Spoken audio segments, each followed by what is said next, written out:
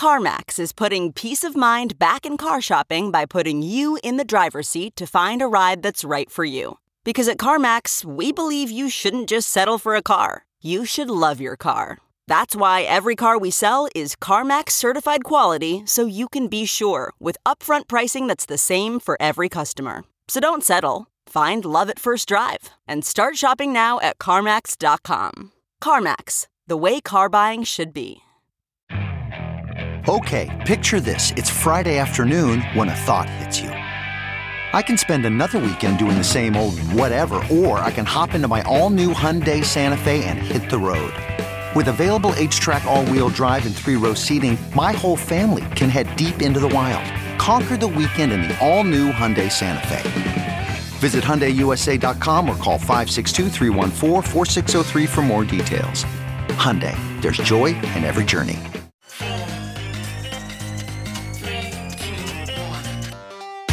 Welcome back to The Breakdown with me, NLW. It's a daily podcast on macro, Bitcoin, and the big picture power shifts remaking our world. The Breakdown is sponsored by Nexo.io, Casper, and Nem, and produced and distributed by CoinDesk. What's going on, guys? It is Thursday, March 18th, and today we are talking about why a Norwegian billionaire is betting on Bitcoin's positive environmental potential. First up, however, let's do the brief. First on the brief today, a quick follow-up on the FOMC meeting from yesterday and the Powell press conference. Here's how Lyn Alden summed it up. She tweeted, Powell reaffirmed today that they're not going to front-run inflation, not going to consider a taper of QE or a rate hike until their inflation measures spend some time above 2%. He pushed back a bit on the market beginning to price in some rate hikes. Lyn also summed up the market's immediate reaction as dollar down, gold up, stocks up, Bitcoin up. But what about a day later?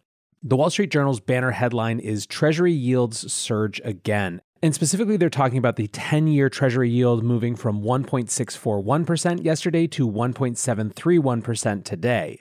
Effectively, the market still doesn't believe the Fed, or doesn't have conviction that the Fed is going to be able to keep this accommodative monetary policy the way it is for much longer.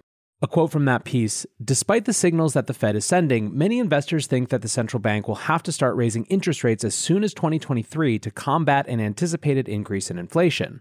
The Fed's promise to support the economy now could even lead to faster rate increases later because it could help generate the type of inflation that has been largely missing over the past decade, these people argue. So effectively, nothing has changed and we're still in this cycle, and you can bet that next month at this time we'll probably be having the same conversation. Second on the brief today, an interesting anonymous financing round for a DeFi primitive. Sometimes working in the Bitcoin and crypto space is like having a preview of the future, and I think this is an example. Today, a deal was announced that Alchemix Finance has raised $3.1 million of strategic financing in addition to $4.9 million from an over-the-counter token sale deal. This is a new DeFi project that combines yield generation with a lending platform that allows drawing loans based on future income. What's interesting for me right now isn't actually the protocol, at least not for the purposes of this podcast. What's interesting is that the team behind the protocol is anonymous. Jason Choi, who, by the way, has a great podcast if you're interested in DeFi, and who is an investor with the Spartan Group, said that they arranged the entire thing via memes and Telegram. Now, anonymity is an important part of the future of many of these protocols, especially in a confusing and fast-changing regulatory landscape. I anticipate that this type of anonymous financing will become more common, and each time it happens, it de-risks the whole idea somewhat for the next anonymous team. Third and last on the brief today, could we finally see a Bitcoin ETF? The SEC has published VanEck's latest Bitcoin ETF application. VanEck were the first to put forth a gold ETF. They've been in this business a long time, and they've been trying for years for a Bitcoin ETF. The SEC publishing their application means that the formal review process is now kicked off. The SEC has 45 days from here to either accept or deny or extend the application, and in truth, it can extend the application up to 240 days, so it may not actually be the beginning of the end, even though the formal review phase is now underway. There's a lot of speculation that under new SEC Chairman Gary Gensler, the organization will be more hospitable to a Bitcoin ETF. What's more, recent ETF approvals in Canada could theoretically put pressure on the US to have a version that is domestically regulated as well. But still, it is far from a sure thing, and something we'll just have to keep watching.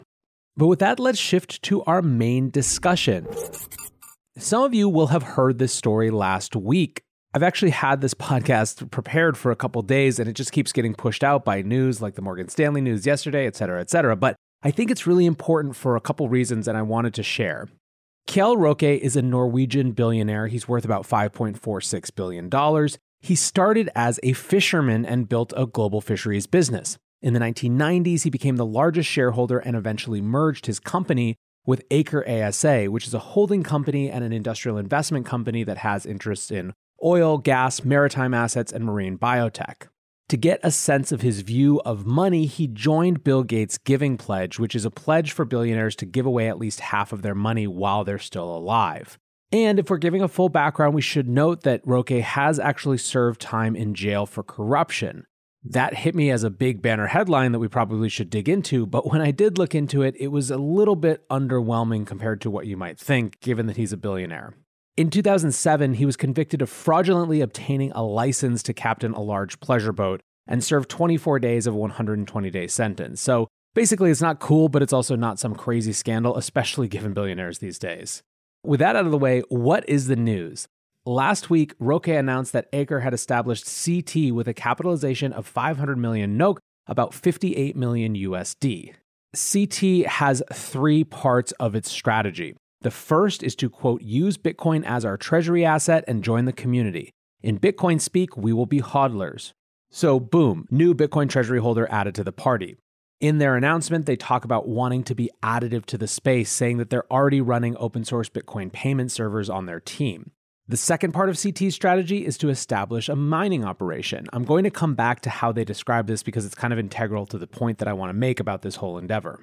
Their third mission is to build and invest in projects and companies in the Bitcoin ecosystem.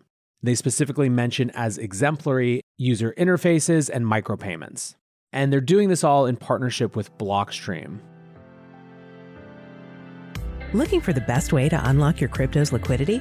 Nexo.io is exactly what you need. Borrow against your digital assets at just 5.9% APR. Earn passive income with yields of up to 12%. And swap between more than 75 market pairs with the instant Nexo exchange. Try the Nexo wallet app to get the whole 360 degrees of crypto banking. Get started at Nexo.io. Until now, blockchain technology has been a series of compromises. No Layer 1 protocol exists in the market that supports everything enterprises, developers, and consumers need from decentralized applications. Meet Casper. Casper provides the blockchain ecosystem with a solution that makes no compromises around decentralization, security, or performance. Learn more at casper.network. Hey guys, I'm excited to share that this week we have a special product launch sponsor. Symbol, the next-gen public blockchain from NEM, is here. Symbol from NEM is the connector between blockchain and business. It boasts enterprise-grade security and programmability, bringing cutting-edge technical features to projects at the heart of the new economy. Symbol from NEM is built to be interoperable. It supports public and private hybrid models, trustless cross-chain swaps, and easy integration with existing business systems and processes. Join us in building the new economy. Visit symbolplatform.com or nem.io for more information. So this is cool, right? New billionaire getting into the party, putting Bitcoin on treasury, all exciting stuff. But I want to dig in a little bit more to what I find really interesting about this announcement. For one, it provides a sort of insight into who is winning recent arguments. When Roque is discussing in his letter announcing CT the content that got him and the team into the space, he mentions some recent Bitcoin critics, including Eric Townsend, Michael Green, and others. He also, however, mentions Nick Carter and Pomp, people who have debated Mike Green, so clearly we know who he thought came off the better in those conversations.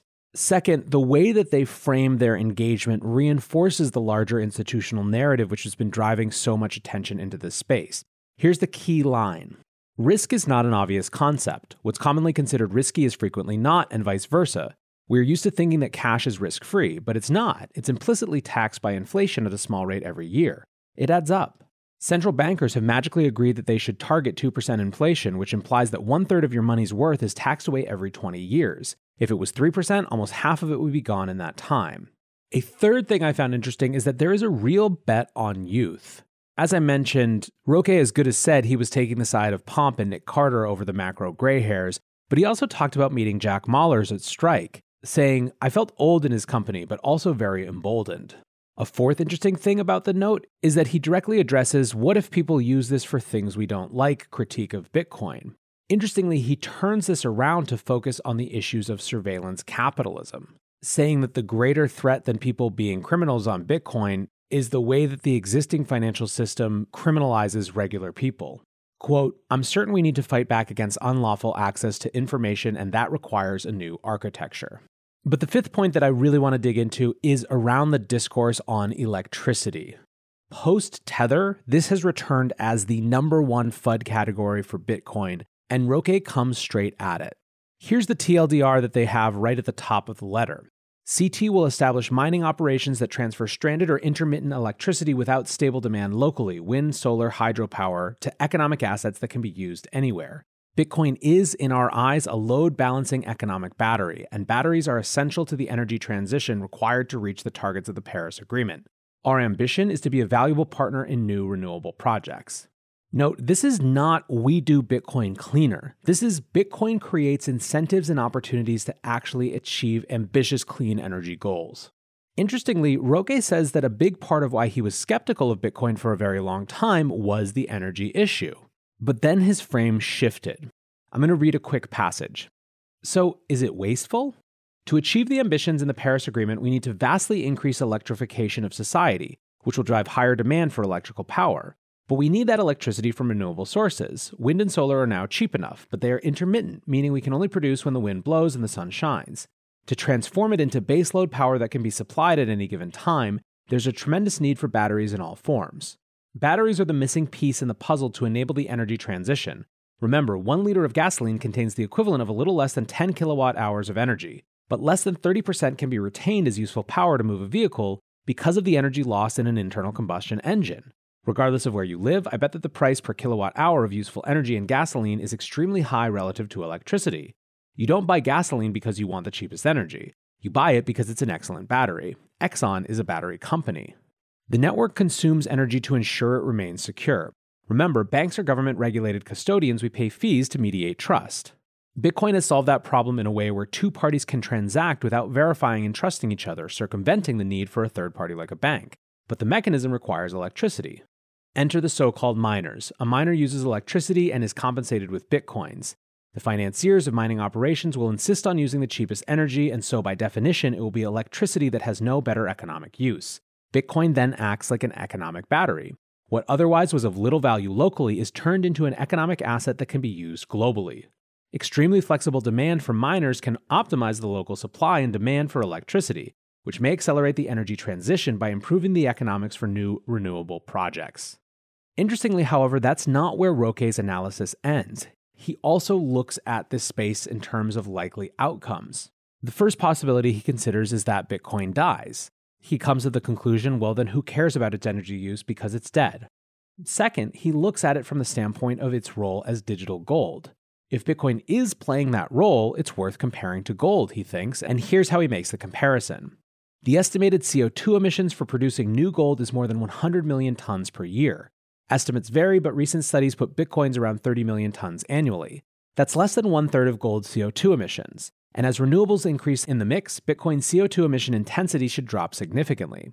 Note that this is still disregarding the cost of refining and storing gold, as well as the negative impact land excavation in less compliant regions of the world has on both people and the environment. So basically, he's saying that, look, if it is digital gold, let's compare it to gold, and it comes out pretty favorably. The third perspective he looks at it from is what happens if it's a breakaway success, that is, even bigger with huge demand. He basically argues that this scenario, by definition, means that the value of single transactions becomes huge, with much more activity on second layers and sidechains, and effectively comes to the answer that if it's worth it, i.e. people are willing to pay the fees, it's worth the energy. So to sum up this argument in total, if it's a bubble, it dies and consumes nothing. If it's digital gold, it's more efficient and will emit much less than the asset it disrupts. And if it's really successful, it's because of demand from truly value-creating applications that define our future and should be worth the electricity. To me, what makes this argument so exciting is that rather than just being like, well, look at how much renewable energy it's using, is it really engages with the issue head on. It talks about both how Bitcoin could be an incentive for a different type of energy environment, but also looks at it from a real honest standpoint of values and what it's worth to us to have this system. One of the things that gets lost so much in our conversations about energy is that we have to use energy for some purposes, and ultimately these are value judgments about what it's worth and what it's not. Joe Weisenthal from Bloomberg, who isn't always Bitcoin's best friend, actually put this pretty succinctly in a tweet a few weeks ago, where he said effectively that the problem with the Bitcoin energy argument is that it's really, hold aside all the details, defined by whether you think Bitcoin is valuable or not. If you don't think Bitcoin's valuable, it doesn't matter if it uses some percentage of renewable energy, you just don't think it's a good use of energy. Ultimately, that's kind of true, and I think it comes down to the same thing for everything. If you don't give a crap about Christmas lights, you probably think that the fact that they use more electricity than Estonia isn't a great idea either. These are values judgments, and we live in a subjective world where we have to make them. So I like seeing these new high-level thinkers who are getting into this space actually confronting that type of issue head on, rather than just glossing it over. Anyways, guys, I thought it was a really interesting letter. I'm excited that Roque is getting into this space. It feels to me like he's going to be a good actor in it, and I appreciate you listening. Let me know what you think about this on Twitter, and I will talk to you guys more soon. Until tomorrow, be safe and take care of each other. Peace.